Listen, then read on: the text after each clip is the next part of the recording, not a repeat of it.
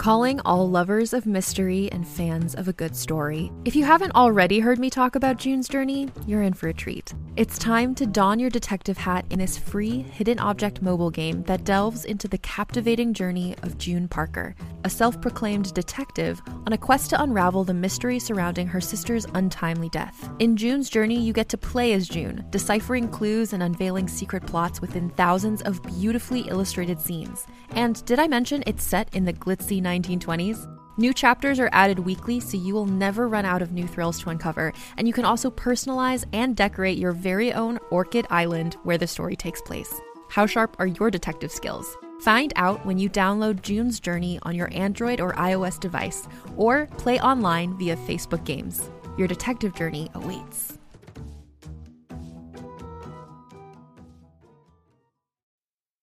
This episode is brought to you by Snapple. Want to know another Snapple fact? The first hot air balloon passengers were a sheep, a duck, and a rooster. Ridiculous. Check out Snapple.com to find ridiculously flavored Snapple near you. Hi, I'm Keegan. And I'm Madigan. And you're listening to Your Angry Neighborhood Feminist.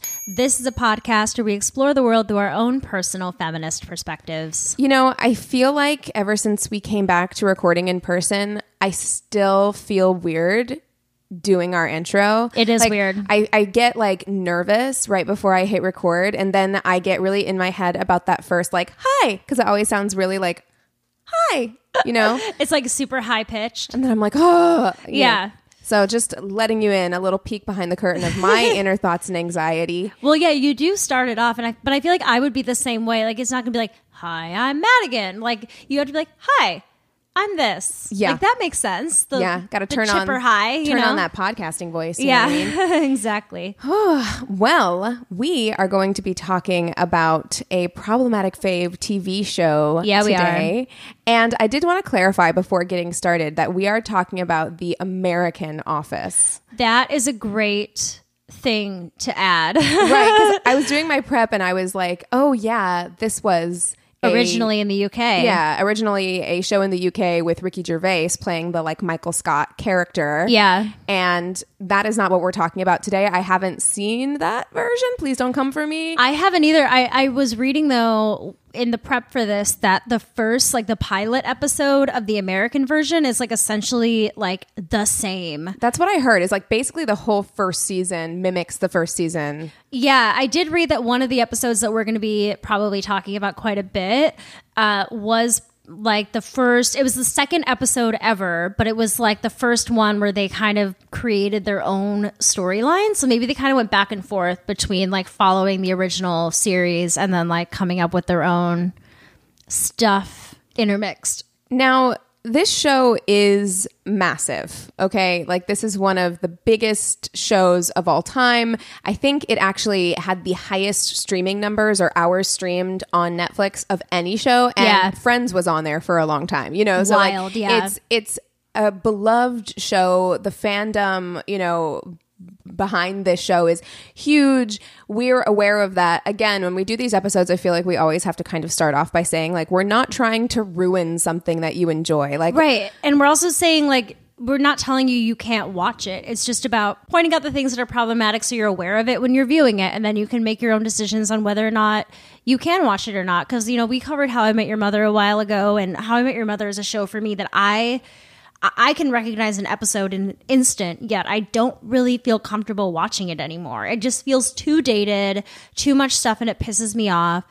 So that's kind of all this is, really, is pointing out the things and kind of nitpicking at the different things that we find in a series or in a movie to be problematic. And then you can kind of make your own choices of what to do with that once we've given the information. Right. You know? I mean, by contrast, we also did an episode on Friends, and both of us still watch Friends, like fully knowing a lot of the things about that show that I can take issue with. Or we did this on Sex and the City, and you know, I will still, if it's on, if I'm at a hotel and Sex and the City is on, I'll watch an episode of Sex and the City. Are you going to watch the new reboot of Sex and the City? You know, I don't know. I haven't seen enough promotional material on it to see if it's really something I'm gonna be interested in. I think it's like not done yet. Like I think it's still in the works and like being filmed and stuff. And Kim Cattrall's not gonna be in it, which is I'm like, I don't know. I'm like, why do it at all? Yeah, it's gonna be weird, but like I've seen all of the Sex and the City movies and love them. Like I feel like it's just one of those things for me where it's like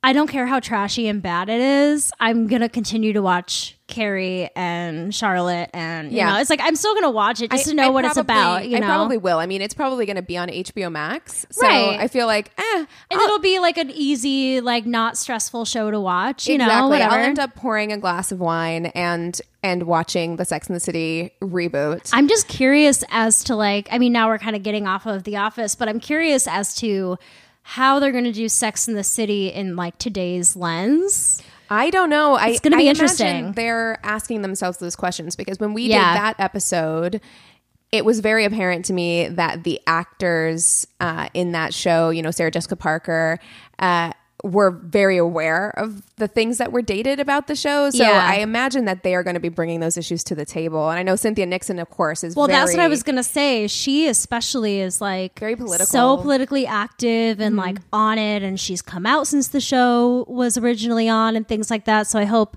if anything, Cynthia Nixon would probably be like, all right, let's figure this out. But actually, this kind of does bring me into a certain topic with The Office because, you know, so many shows have done these reboots or reunions and things like that, that like every beloved show, they're like, when are you going to get a reboot? When are you going to do a reunion? Whatever. I wouldn't do it. Yeah, well, and I almost said Michael Scott agrees. Steve Carell agrees. He said in an interview in 2018 that he doesn't think the show fits into today's climate. He said, I just don't think it's a good idea. It might be impossible to do that show today and have people accept it the way it was accepted 10 years ago. The climate's different. I mean, the whole idea of that character, Michael Scott, so much of it was predicated on inappropriate behavior. So I think that's really cool that he's like, yeah, Michael Scott, not someone to look up to, not someone we need to bring into 2020 or 2021 or anything like that. Right. I mean, it's kind of interesting because this show meant so much to so many people. And when I was in high school, it was big. It was super big in like the mid 2000s, late 2000s. And on until the ending of the show. Yeah, it was on from 2005 to 2013. Yeah, and I did not watch it when it was on. I actually didn't watch it until it got put back on Netflix, I think. Same. Well, but I think I watched it in like 2019. I think I watched it. They were getting ready to take it off of Netflix. And so I was like, that was the first time you'd ever seen it all the way through? It's the first time, and actually I never even finished it. I got to the last season. The last two seasons are done because Steve Carell isn't there and they bring in new characters and then they start showing the documentary crew. That's when I was out. It was like whenever there was something going on between Pam and the cameraman and I was like, I'm done. It was like the sound guy or whatever. Yeah, it got super weird. I don't understand why. I mean, I guess because it was still doing so well with the numbers that they were like, oh, let's just like push it on, even though it's not going to be like, it's not as good. So the fact that you stopped there makes sense. I did watch the whole thing and I probably watched it in like 2013. Like it was around the time that the series ended, but I do remember going to a sleepover in high school where whoever's house it was, they were like obsessed with The Office and we watched like 15 episodes in a night. I remember the only Office, you know, I'd ever seen outside of maybe it's just on TV randomly was I had a good friend when I was right outside of high school and she had this tiny little studio apartment that was like so small and cramped, and I was over at her apartment for something and she was like, okay, like you can be here, but also like if you're gonna be here, like you have to come sit in bed. Like we got in her bed under the covers with her laptop because it was the episode where Pam and Jim get married and she was like losing her shit. Like she was like crying. And for me, you know, having not seen this show until a couple of years ago.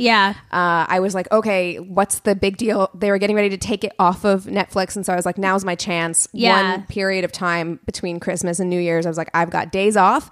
Let's just binge this thing. Like, let's just get through it. You know what I mean? And it was an interesting ride for me because I feel like we had this same conversation basically anytime we've done one of these episodes where it's like, the climate has changed so much in 10 years even.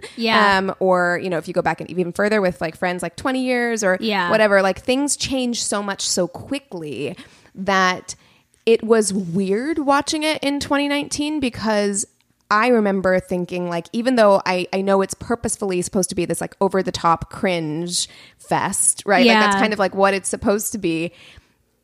The overt sexism and racism and homophobia that's in even the first couple episodes and the first season. Within the first like minute there's a transphobic joke. Like it's insane. Yeah. You know, I'm just going to point this out because one show that I think actually does the cringe, the worst of the worst types of people really, really well is Always Sunny in Philadelphia. You know, I've actually never seen that either. I know. Oh my gosh. That's like a show that Max and I, if we just like don't know what else to watch, we'll rewatch an episode of that. They're all the worst people ever, but it's so obviously over the top and horrible that it doesn't feel as gross. And there are certain like it's made by super liberal people too who are like very politically active, so you can kind of tell that they're almost like taking it to a point where it doesn't seem realistic. Well, you know what I mean? I've never seen that show, but they're pretty unlikable, right? I mean, they're like, all the worst. Right? They're the humans. Worst. And so I think part of what got The Office in trouble was that you were still supposed to be really rooting for Michael Scott, right? Yeah. Like you're still really on his side. Like he is still the protagonist and you're supposed to be like, oh, you know, he's that one person that everybody knows who everybody kind of gives a pass to because they're like, oh, he's just an idiot. Like he doesn't know what he's saying. And I'm like, it's really a problematic message to send, especially whenever the character in question is in a position of authority. Exactly. He's the boss and he mistreats every single one of his employees so much. We just mentioned that within the first episode, the very first joke, there's a transphobic joke where, you know, I don't know if this is where it came from, but Michael Scott says, you're a gentleman and a scholar over the phone or whatever. And then he's corrected by the person over the other end of the phone. And I don't know what exactly this is. I didn't rewatch the episode, but he justified his statement by saying she had a very low voice. Right. Well, I think that's all you know. I think that's the interaction was like he has a reaction to something that they say over the phone. And then because he said up. Gentleman and a scholar. Right. And then he's like, oh, well, I thought it was a guy because she had a very low voice. It's right. Like, okay. Right. I mean, and another criticism of this show is that all of the characters in it, are defined by their minority status. Like every single one, unless you are a Jim, which is just kind of like the cool white dude in the office. Yeah. If you are a woman of color, right? If you are a woman at all, if you are gay, if you are Mexican, if you are black. Yeah. Like you are defined by your minority status in that office and by Michael Scott specifically. Yeah, and I mean, Michael Scott is incredibly sexist as well. And honestly, you know, when I was reading about it and kind of reflecting on it, even though I hadn't seen the show in so long, they were discussing how bland the female characters really are and how dependent on the male character or that being their like objective or their motivation has something to do with a man in the show. And I'm like, well, yeah, like that does ring true to what it was. Like all of these characters that were female all kind of relied upon their male counterpart, right, as creating their character. Angela leaned a lot on Dwight. Like that was basically her counterpart. And her storylines really revolved heavily upon like their relationship or other relationships she was having with other men on the show. Pam is such a bummer to me because she had the opportunity to be something really great. And then there, of course, part of what viewers loved was that like, will they, won't they between like Pam and Jim and that like tension, that building like office attraction tension that happened. Yeah. And unfortunately, once they actually got together, it became... her character just kind of like fell apart. Like, it just stopped. It just stopped developing entirely. Like that happens in so many shows. Like I feel like the only show that I can think of where two characters got together and actually made the show better is Friends. Like when Monica and Chandler got together, it almost like their relationship became another character. It was interesting. They kept it funny. They kept it exciting. Where I feel like with so many other shows, and Jim and Pam included, they're like, well, now we got to make the relationship have problems. We've got to throw these things in where I feel like if they had kept the whole will they, won't they throughout the season or the series and then ended it on a happy note, we wouldn't have that opportunity for, you know, Jim to be flirting with someone else when he's away and for Pam to be interested in the sound guy. Like it kind of tainted that like fairy tale romantic storyline they had for most of the series. Well, I think Monica and Chandler are a perfect illustration of how you can do it. Like, you know, like you can do it well, but the problem became that they didn't allow Pam to develop outside of that relationship because like prior to that, she had like goals and ambitions. She wanted to go to art school. She did go to art school, right? Yeah. There were like all of those things happening with Monica and Chandler. Their relationship was a character, but they also maintained themselves, like outside of that relationship. Their autonomy and you know, their interactions with the other characters in the show and things like that. And it did kind of, you know, when I say that their relationship kind of became another character, it was because like it did create other storylines for the show and a dynamic that worked really, really well, where I feel like most writers go wrong because they're like, well, now we have to create conflict. They can't just be happy. You know what I mean? And like they do it in such a wrong way that makes us hate the couple or hate the characters. And I ended up feel bad for them. Like I just felt bad for Pam because I was just like, these things that we're supposed to feel good about, like the fact that like you are having kids and stuff, and it's supposed to make us feel good. Yeah. By the end, and again, I didn't watch through the series finale, but like by the end, to me, what I saw was this woman who had all of these like dreams and ambitions to be an artist, and she's going to break out and she's going to do these things, ended up being this like wife and mother who stayed in the office. And, you know, again, a lot of these were choices she made. Right. But like she stayed in the office while Jim goes away and becomes this like, he joins this like startup. Right. And, yeah, exactly. And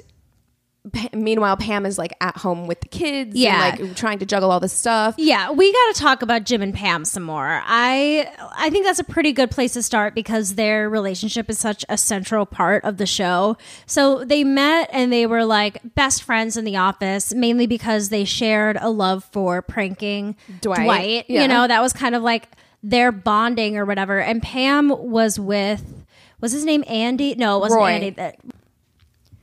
So Pam was with Roy, and we're supposed to automatically hate this Roy guy because he's not Jim. And we know that Jim is pining over Pam and all this kind of stuff. So that's kind of how we meet them. I mean, in Roy the beginning of the series. also sucks. So yeah, Roy was really shitty too. But honestly, looking back, I don't know if Jim is much better. I mean, well, I think it's kind of a good example of that early 2000s, like what we expected. Like they're both shitty, but Roy was more overtly shitty. Like he was shitty in the way that like he took Pam for granted in a very overt way. Like she would make his lunches or whatever, and it was just kind of this like chauvinistic thing where he didn't really pay attention to her. He didn't really care about her opinion about things. Right. She wanted to get married and he pretty much like dismissed it. Like that was part of like the running joke as well. Yeah, she was like, engaged like for years and years or whatever, right? They'd been engaged for like a really long time, and every time she would bring up the wedding, he kind of like shrugged it off. Or even when they started actively planning it,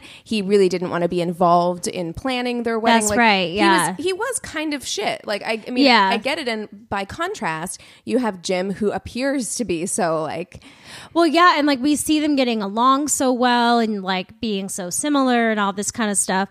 There is an episode called Casino Night, which is where Jim finally like professes his love to Pam and kind of like gets her alone, tries to get out of the friend zone, and like pours his heart out to her. And Pam is like, you know, I think you misinterpreted our friendship. And she kind of like turns him down and says, no, I want to remain engaged to Roy. And then watching it, we see Pam like call her mom or something and kind of give a hint that, you know, she does really like Jim, but Jim doesn't know any of this. But then all of a sudden, it's like Jim ignores the fact that Pam said no and like runs to her, finds her, and plants a kiss on her. Right. So to surprise us, kiss, the classic 2000s, 90s surprise kiss. Yeah, exactly. But to us, it's like we know that Pam wants that. We know that Pam really does have feelings for Jim, but from Jim's perspective, you just got turned down.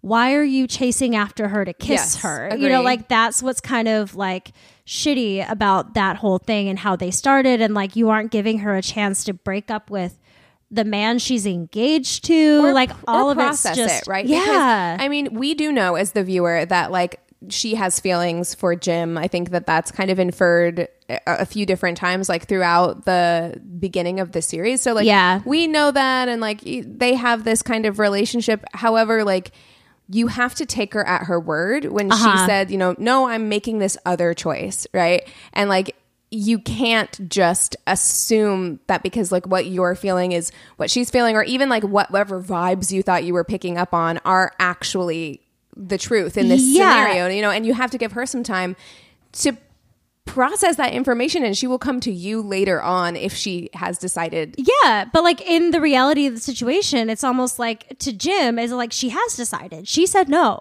She said no, I don't like. I think you've misinterpreted our relationship. I guess what I'm saying is like if he thinks that like if he still thinks she has feelings, like he should wait. Then you need to. You've shared your feelings with her. She's aware of those feelings now.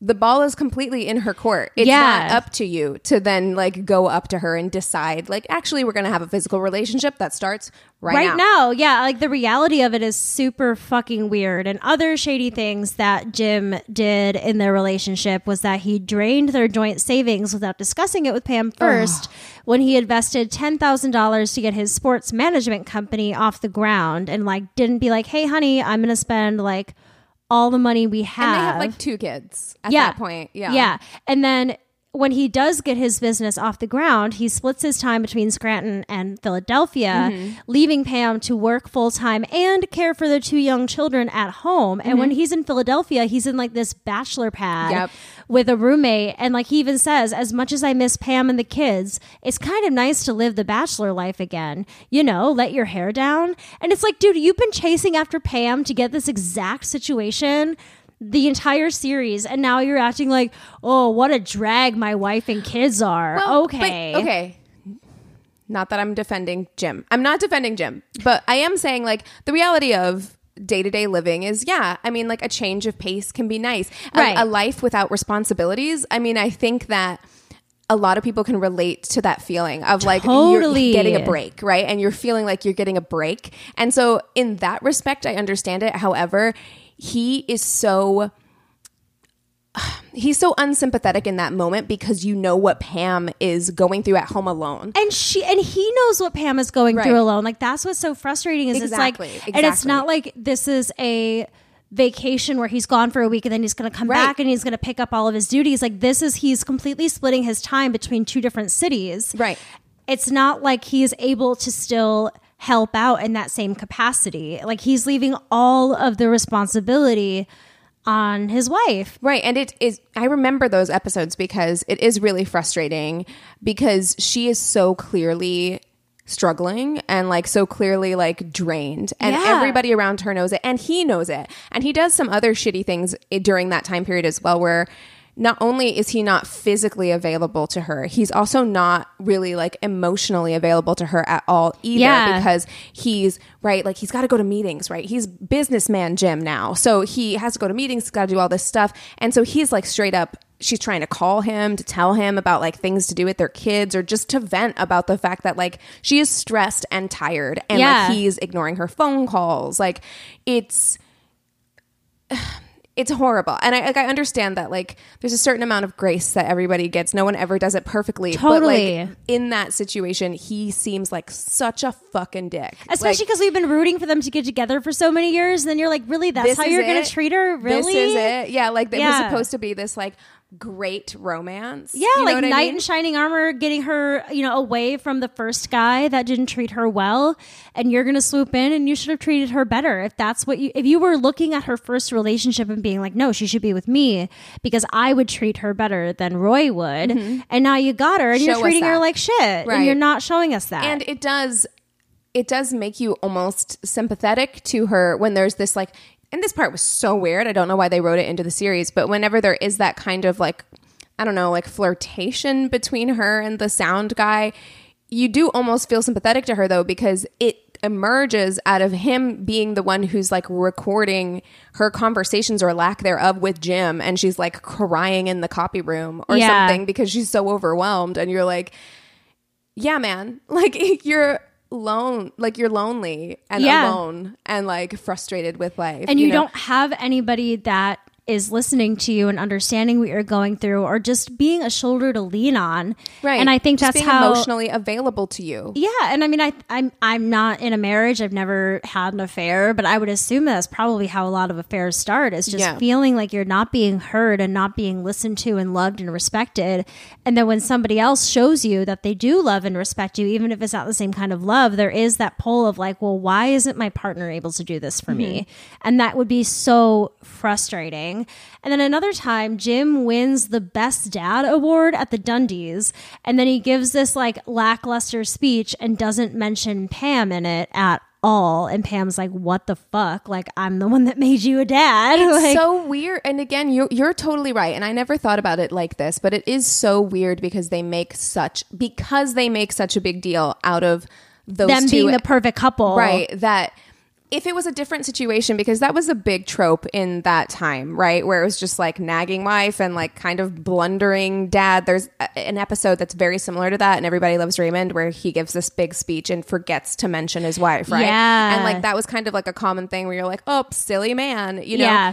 But it's weird for them to make Pam and Jim that way, because you made such a show of him being so thoughtful and considerate to her before getting her. And so then what does that say? It's like, a man is going to care up until the moment he's gotcha. Yeah. And then now that he has, I don't have to try anymore. Right. Yeah. You pump out a couple kids and now it doesn't matter. Like, yeah, where there's no chase anymore. There's no excitement. You're just the mother of my children. Yawn. The last thing that he does that I find super problematic is that he went and bought his parents' house without consulting Pam on it first.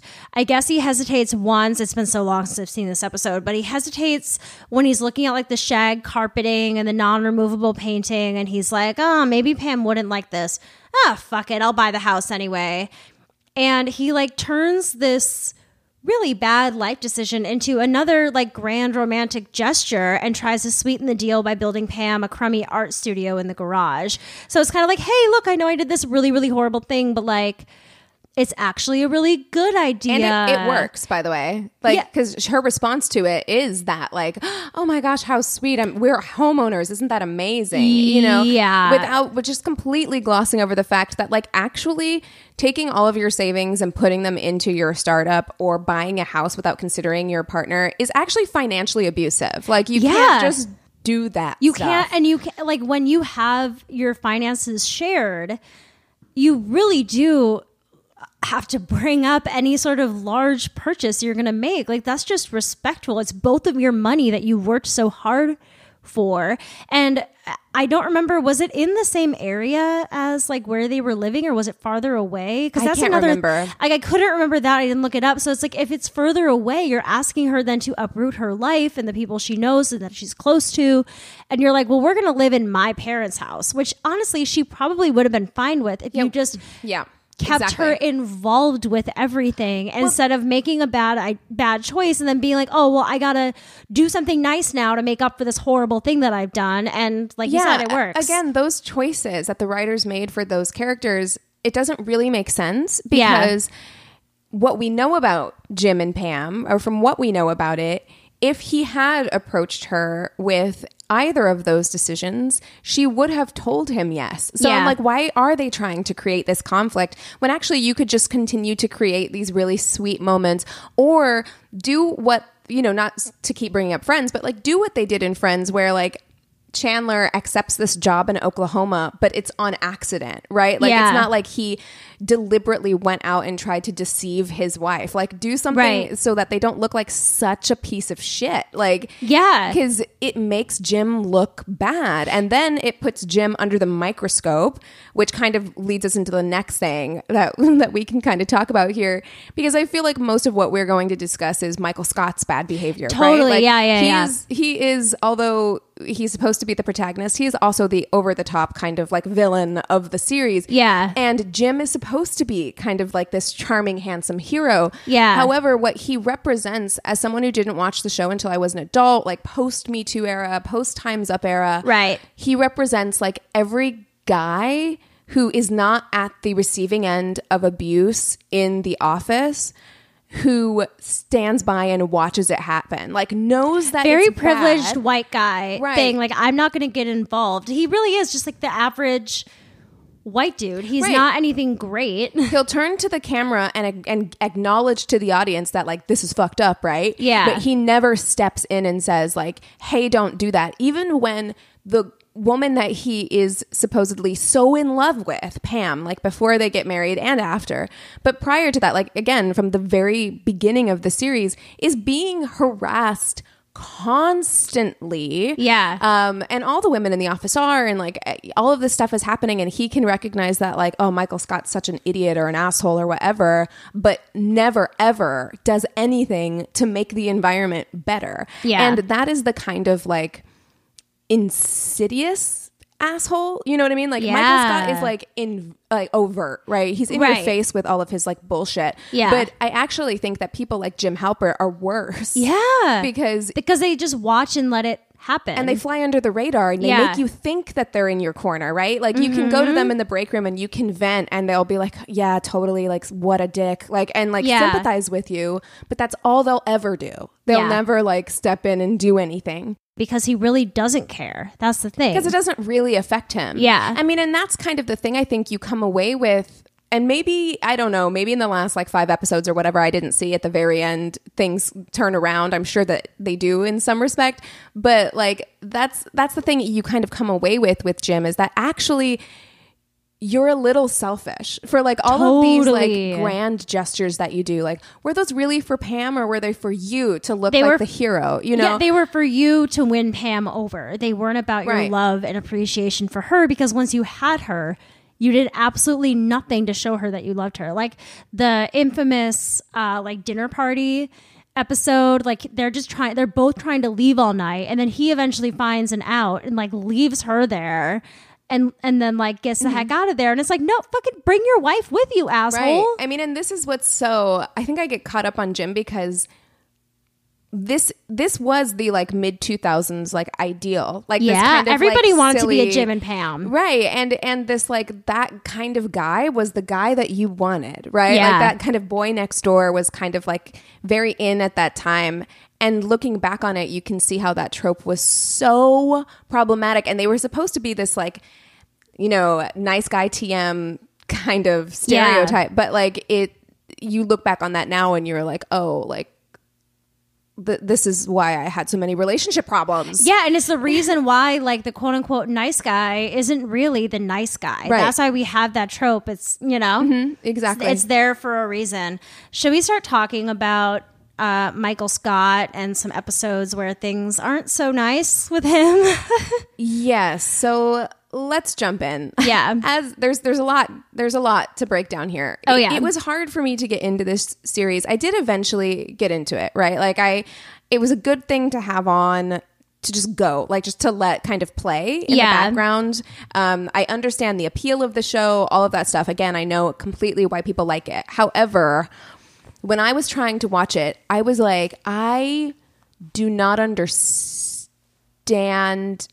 Michael Scott's appeal. Yeah. And it was very annoying to me to watch him. Like he pissed me off. Like, same. Yeah. I was like just getting mad about it. And I was just like, it almost wasn't funny because I was like actually getting pissed. Totally. About this guy's behavior. And that's hard because it's Steve Carell and he's so lovable and he's so good. Yeah. In it, right? Like, yeah. Honestly, I know you haven't seen Always Sunny, but it reminds me of like the one person I hate, the one character I hate in that show is Dennis, because he gets like rapey.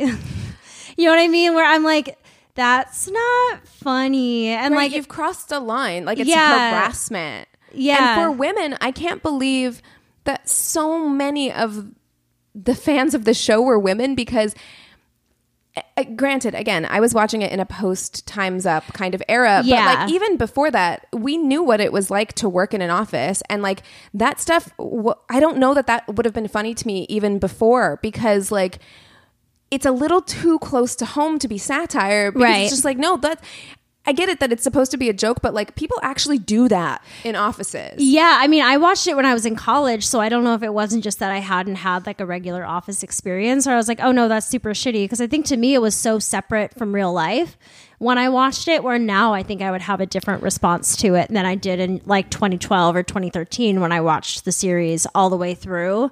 One of like the worst episodes ever was, I think it was the second ever episode of the show, and that is Diversity Day. That one remains controversial.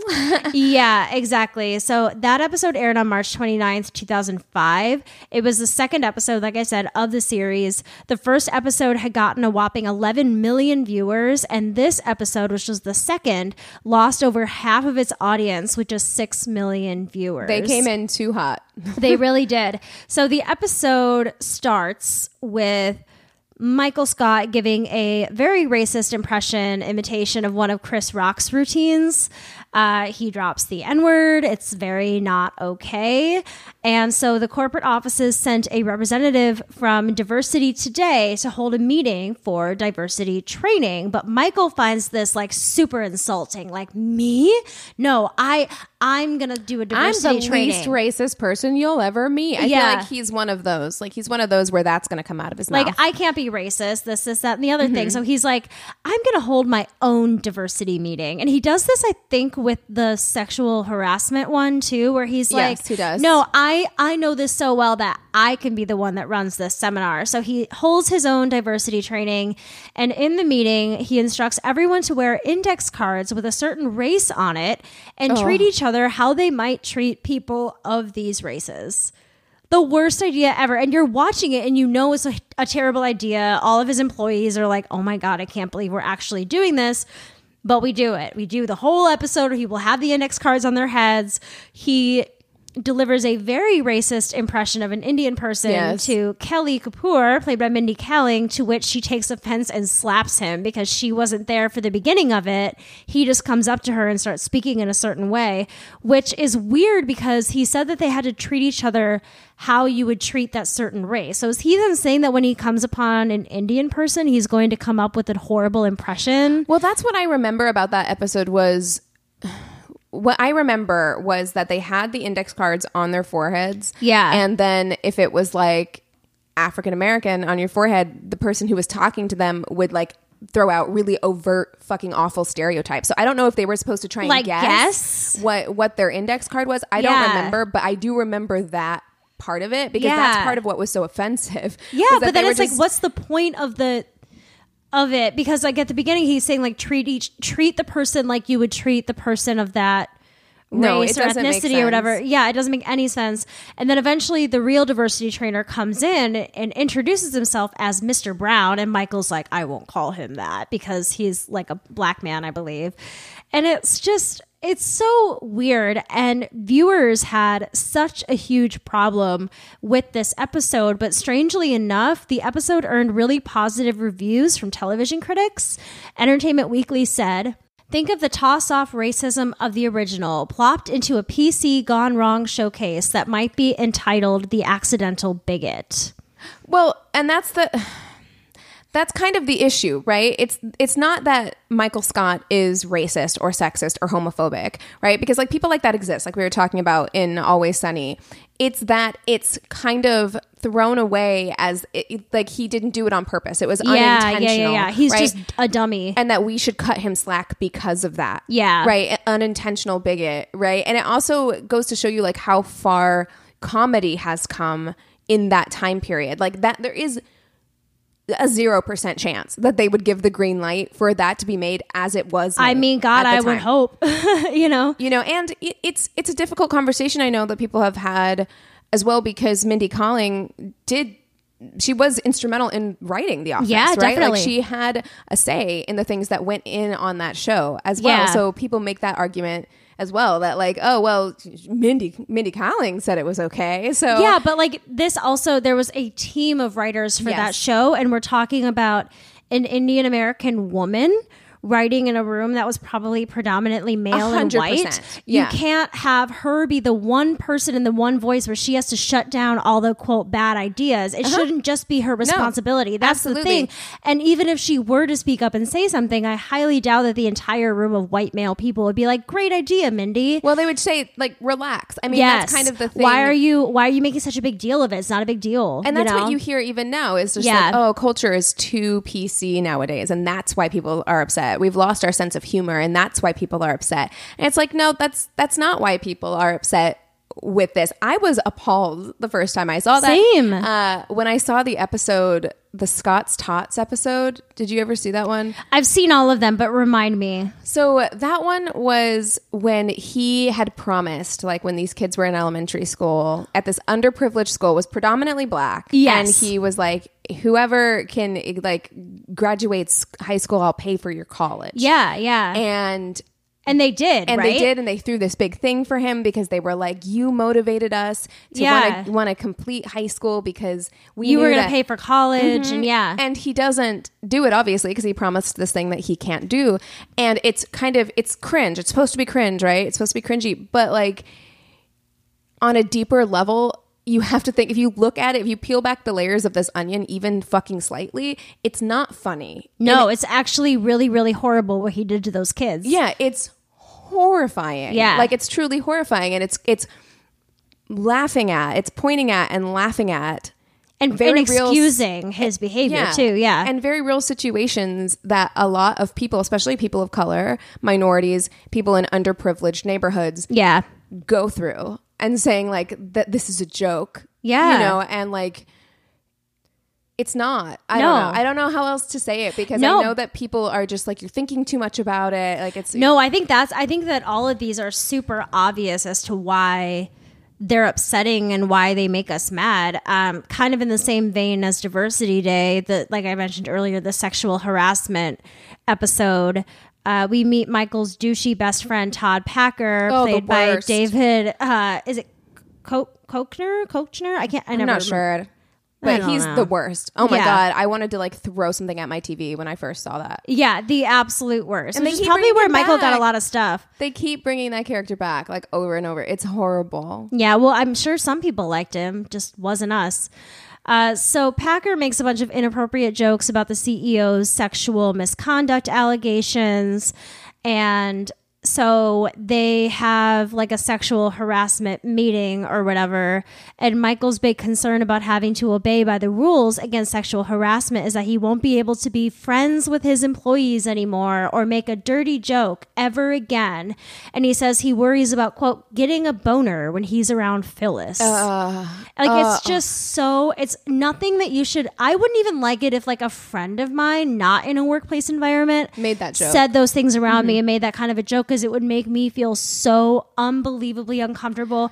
And like Michael's whole thing is like, I'm a friend first and a boss second. Right. And like that is so toxic as well. And that's something that you see in workplaces all the time as well. Oh, yeah. And also he directed that particular comment towards Phyllis because he goes out of his way to be fat phobic towards her, to say that she's old or she's ugly, like all of the time. So it's his way. That was like him giving a compliment to Phyllis. It was framed that way. Exactly. Right? And I understand that the show is making a commentary when they bring in that guy, David, or whatever his name is. He's like higher up in the company, right? And I understand that the show is making a comment about how men like this are somehow able to advance. Totally. Right? Like, which is a real problem. But it's not displaying the problem in a way where we are coming away from the episode realizing it's a problem. Well, and there are no consequences either. Right. And because the whole thing turns into another one of Michael Scott's antics, instead of it actually being a conversation on what sexual harassment in the workplace looks like, it just becomes like,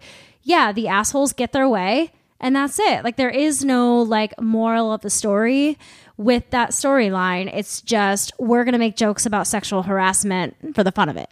You know? Yes. Yeah. I mean, and no one was off limits. Like they poked fun at Stanley being black. There was another black character who was on the show for like a little while, who was like a temp who had gone to jail for some like white collar thing. Yeah. And he had a whole meeting about that where he wore like a bandana and like.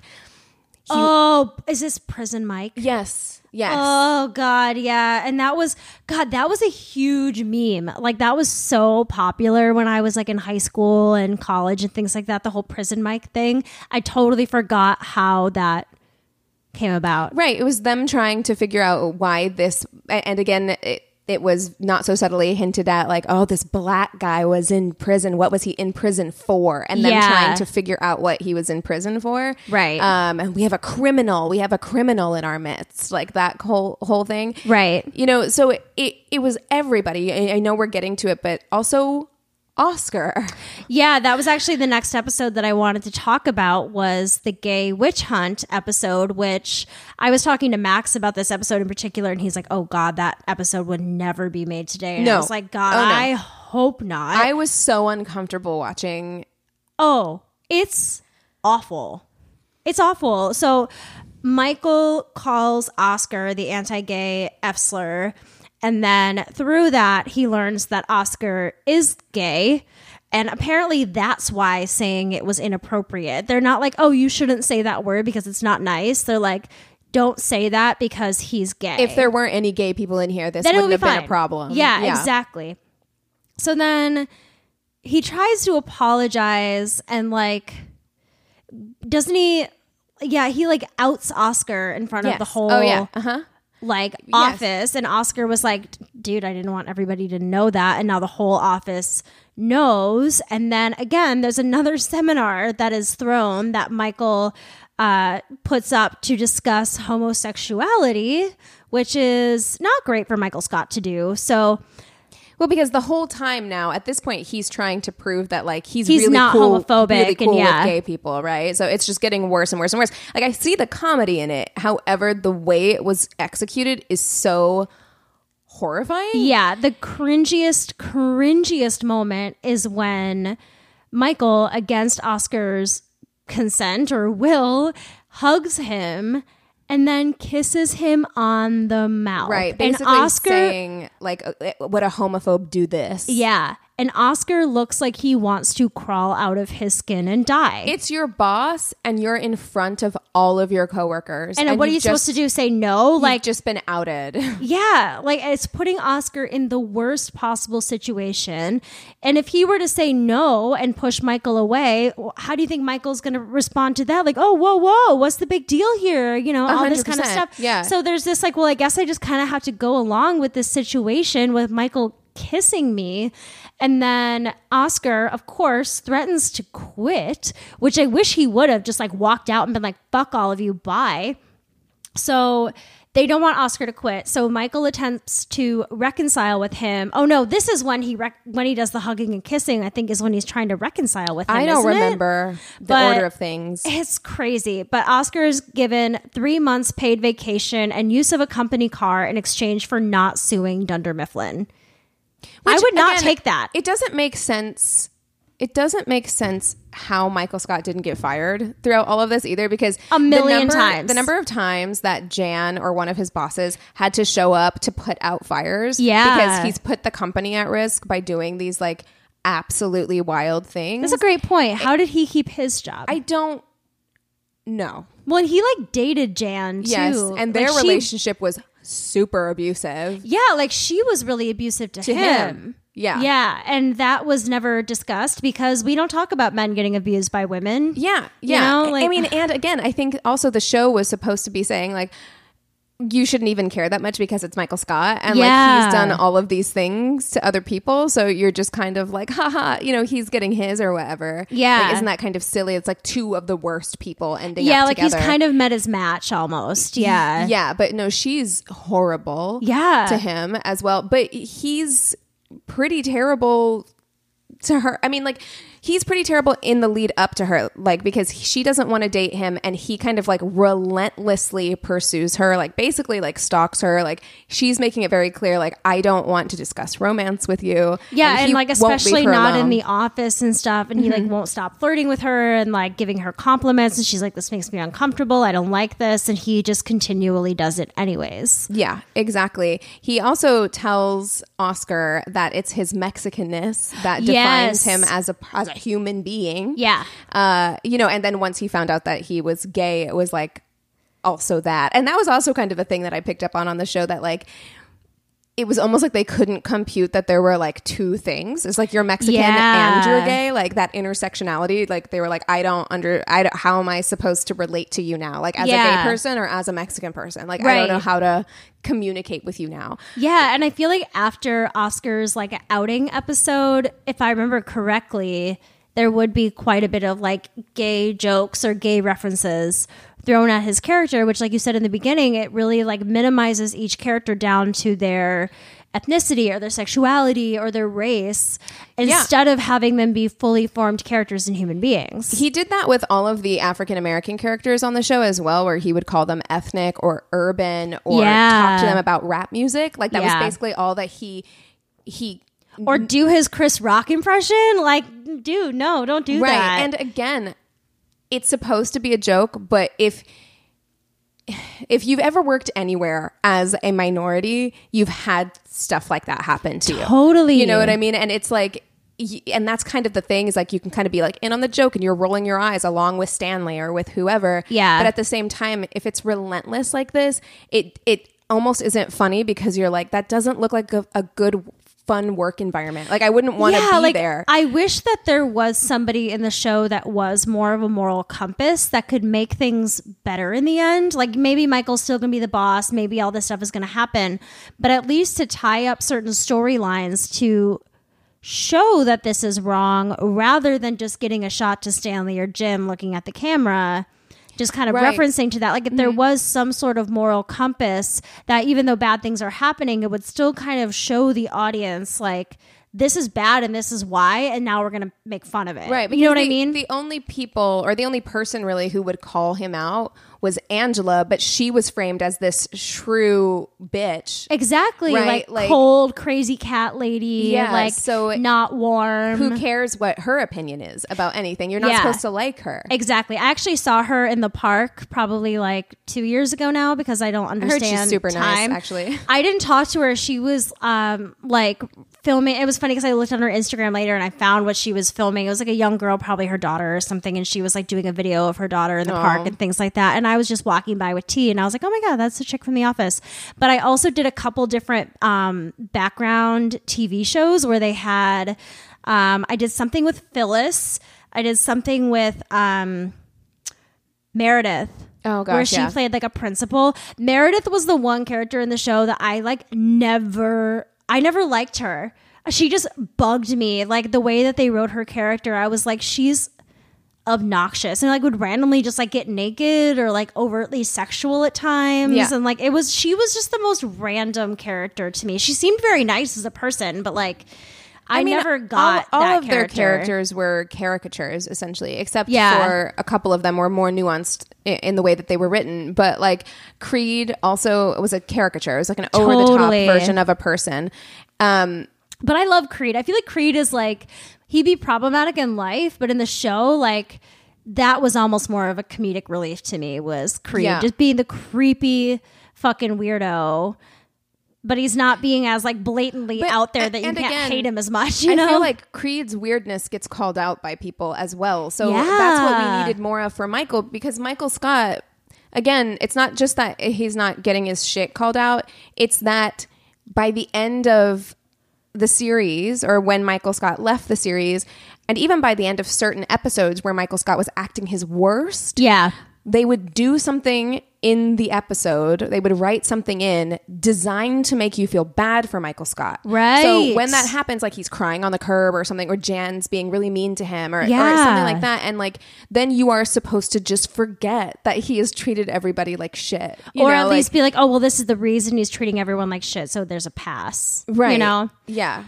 Let's talk about the Benihana Christmas episode. Yes, let's do it. Yeah, because if you type in The Office problematic in your Google search engine, this episode is going to pop up like right away, because the actress who played the waitress, one of the waitresses at Benihana, her name is Kat On, has come out since the episode's airing within the past few years and discussed. Actually, this year, because was it this year? I knew it was recent, but I didn't know how long since the episode. It was March of this year, because it was in the midst of whenever we were all having conversations about AAPI representation in media. Yes. And she came forward talking about this experience of filming this episode. Exactly. And so Kat is an Asian American actress who played the waitress who served the Dunder Mifflin employees at the Benihana restaurant.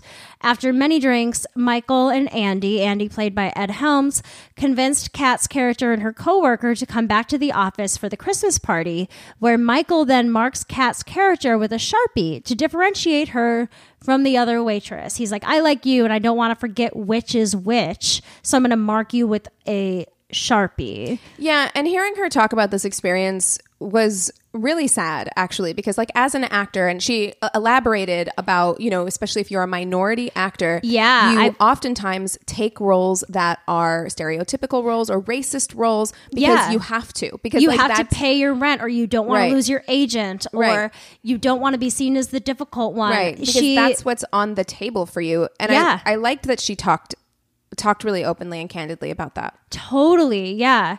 She also talked to the Washington Post now 15 years after that episode's initial airing, and she says that she felt like she was just there to be a joke. She said, "You're told to just shut up and be grateful. Actors have no power until they become a star."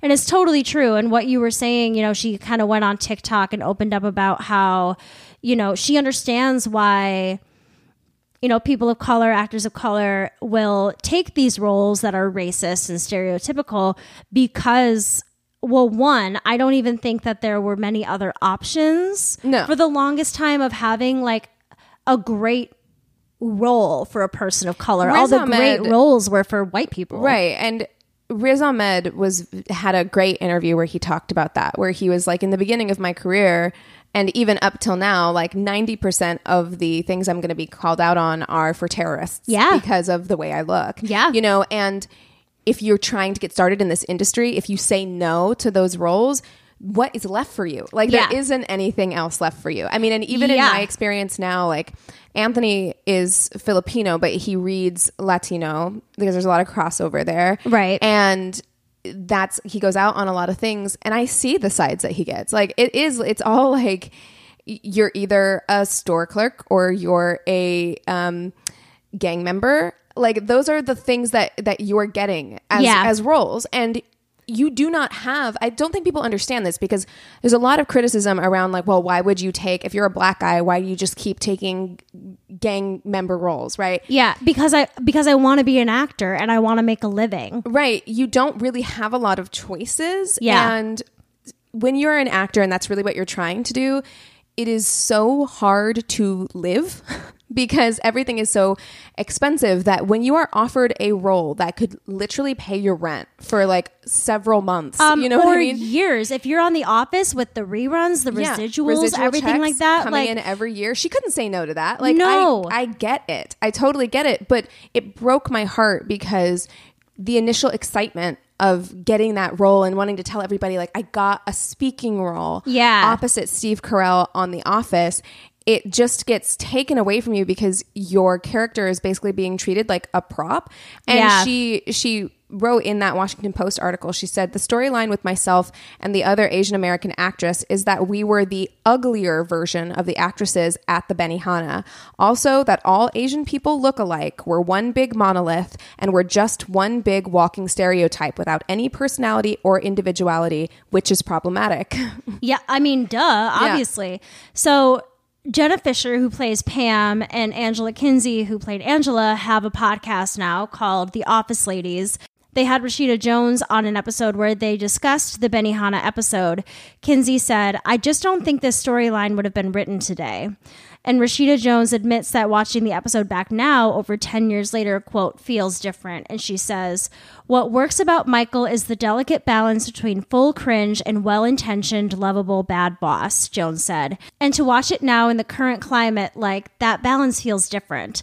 I think it's good to have things that read really badly now and didn't read badly at the time because it is a mark of our progress, she said. The show resonates because Michael reminds people of their bosses and people they work with and maybe a little bit of themselves. And it's really important that people see that, like, you have to measure up to the moment you're in. And I think it's a really good point that she's saying is, like, you have to ride that line between being cringeworthy and being lovable in order for that to happen. And I think in some instances he was, and I think that in the lens that we watched it when it was airing, that was how Michael Scott was seen, kind of this lovable, bumbling idiot. Well, because it's Steve Carell. So like, here's what I'll say, because I know when we do these episodes, I do usually generally, if I can, like to try and close it with something a little bit positive. Right. So in my opinion, I would still watch The Office. Like if it's on, I will still watch it. Right. For all of the things that I'm criticizing about it, there were really good things about the show. There were really poignant things about the show. And for as much shit as we're giving Michael Scott right now, Steve Carell is a brilliant actor. Brilliant actor and really good person, right, from what I've seen, you know? But him in that role, there are few other people who could have done that role and made you care about that person at all, right? Like, and because we've said all these awful things, like you would think like, how could you like come away still caring about that person? Right. But Steve Carell somehow makes that work, right? Like I understand what Rashida Jones is saying in that like, it is a benchmark of our progress that like all of this stuff doesn't play well anymore, and to recognize that doesn't play well anymore. The only thing that I would say about what she did say is that it never should have, because for her to say that about that episode right after reading what the actress felt while filming and while watching it back, that person never should have been put in that position to deal with that ever at all. Yeah. And it sucks that that's what had to happen. It's nice that we're making progress, and that's great. But it sucks that so many people kind of had to endure this. And it sucks that so many people in regular day-to-day life in their workplaces and in their offices have to deal with similar situations. Yeah, exactly. You know, so that's God, that's the show I want to see, is like bad work environment and then seeing it get fixed, instead of just letting everything stay shitty at the end. I think that's kind of what I'm missing, like I said earlier, with like a character that can be a moral compass or something that can kind of like tie it together where it doesn't, when you're just reading aloud what an episode entails, it just doesn't feel as icky, you know? Yeah. Yeah. I mean, this one's a hard one. It is actually, because it's just like, so much of it is so bad and it's like so terrible. But at the same time, there is something about it. They hit on something that like it is still kind of enjoyable to have on. Yeah. And there's so many like things that have come out of that show. Like That's What She Said came from that show. You know, there's so many, a huge cultural moment. Exactly. Yeah. Like it is such a part of like, I feel especially like millennial culture. Yes. You know, like everybody for loved better or The worse. Office. Yeah, exactly. So it's one of those things where it's like it was well written, it was funny, there were good jokes, but it's just when you kind of pull the physical back, comedy of some of the episodes is the koi pond. Like there are some episodes where the physical comedy is so funny. Yeah. Like I think Dwight in one episode like locks the doors shut or something, and then like he pretends there's a fire and they're all trying to get out, and Angela like throws her cat. Like, and it is, there are moments on that show that funniest fucking part. It's just so funny ever. Yeah. I mean, the actors that were on that show were so fucking good. Stanley, and so funny. Gorgeous. I love him. All of them really are so fantastic. And I think that's why people come back, because it's like, if you read it on paper, it doesn't sound like it's going to be very good, but the life that these people brought to it almost made you forget that some of it is super shitty. And that's why it's a problematic favorite. Exactly. Just like with anything else we talk about when we talk about these episodes, I realize that you just listened to an hour of us tearing this show down. But as with anything else, there is stuff to like about it. Right. It's just, again, being aware of the media that you're consuming, not consuming it just kind of blindly, or thinking that if anybody is offended by the content, that it's because they don't have a sense of humor, or they're too PC, or, you know, they don't get it. Yeah. Right? Like, because that's not really the case. Yeah. So, yeah. Yeah, exactly. So if you still love to watch The Office before you go to bed at night, there is no shame. It's just being aware when the problematic shit comes up, and you can check in with yourself on it and be aware that it's happening, and then make choices going forward, whether or not you feel comfortable watching a particular episode or show or anything like that. We're just here to point out the problems so that you all can make a more informed decision about your viewing habits. Absolutely. That's it, really. So, you know? I do want to say before we go into our closing spiel here, is that I am going out of town for a couple of weeks. We're actually recording this ahead. So next week's episode will probably be a rerun or a mashup of a couple of episodes from our past. So we just want to give you a heads up about that. Yeah. If you have opinions on an episode that you would like us to re-air, please let us know. Actually, yeah, that would be a really great idea. I would love to re-air an episode from, I was going to say our first season, but we don't really do seasons. But like our first year. Yeah. Oh my goodness. I'd love to kind of go back into the archives and see. We just got our sound figured out and we're going to throw them back to like the worst sound of all time. Exactly. Well, I will listen to them and make sure that the sound isn't too bad. I know when I re-released like 2 feminist faves that I glued together when you were away last time. And that was really funny to hear like the different sound. But the reason I did that, part of the reason was like, well, I really like, you know, my story or whatever. And like the sound isn't too bad, but Keegan's is kind of bad. So I'll just use another one and put them together. So I won't make you listen to like horrible sound quality. It won't be obviously. episode 1. Okay. If you want to put yourself through that, you can just scroll back to Did the you know beginning. like whenever I look at our analytics, there are always tons of people that listen to our very first episode. I don't know what podcast listeners start with the first episode. I do. What? Yeah. No, unless it's like a series or something like that. It's always so weird because like you can tell like they're just finding their footing or whatever. And like I'll usually listen to like a recent one and then I'll go back. If I like really like the host and stuff, then I'll go back and start from the beginning. If you are recommending our podcast to people, we are not the kind of podcast that you have to start at the beginning. No. I like to do that like because I like to get to know people and sometimes there's inside jokes that develop throughout the show or whatever. But for this podcast, you don't got to do that. Listen, jump in wherever. I always tell people like if they're unsure, I'm like, well, we have a million topics. Like you don't have to listen to all of them. Find one that you like. Exactly. Yeah. You know, like Max doesn't listen to all of our episodes, but on Wednesday he's like, oh, I'm interested in this topic. I'll listen to it a little bit if I haven't already like told him everything during the week. You know, you just kind of pick and choose what you like. So yeah, I'll be going through that and kind of figuring out what oldie but goodie I'll be showing y'all. Yeah. All right. Well, please send us in any recommendations of old episodes that you want me to upload in the future. But also, if there is any ideas that you have for future episodes, please email us at neighborhoodfeminist@gmail.com or direct message us on Instagram at Angry Neighborhood Feminist. We have a Facebook business and group page. On the business page, you can like and review us there and chat with the other listeners on the group page. And if you love us and you think others would love us as well, the best way for you to support us is to leave a 5-star review on Apple Podcasts. We really appreciate it when you do so, and you will be featured on our Instagram for Reviews Day Tuesday. All right, that's all we got for you today. With all that being said, we encourage you to rage on. Bye.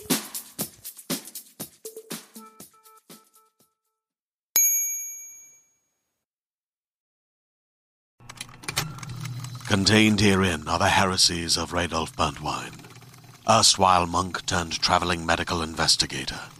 Join me as I uncover the blasphemous truth of a plague-ridden world, that ours is not a loving God, and we are not its favored children. The heresies of Radolf Burntwine, coming January 2nd, wherever podcasts are available.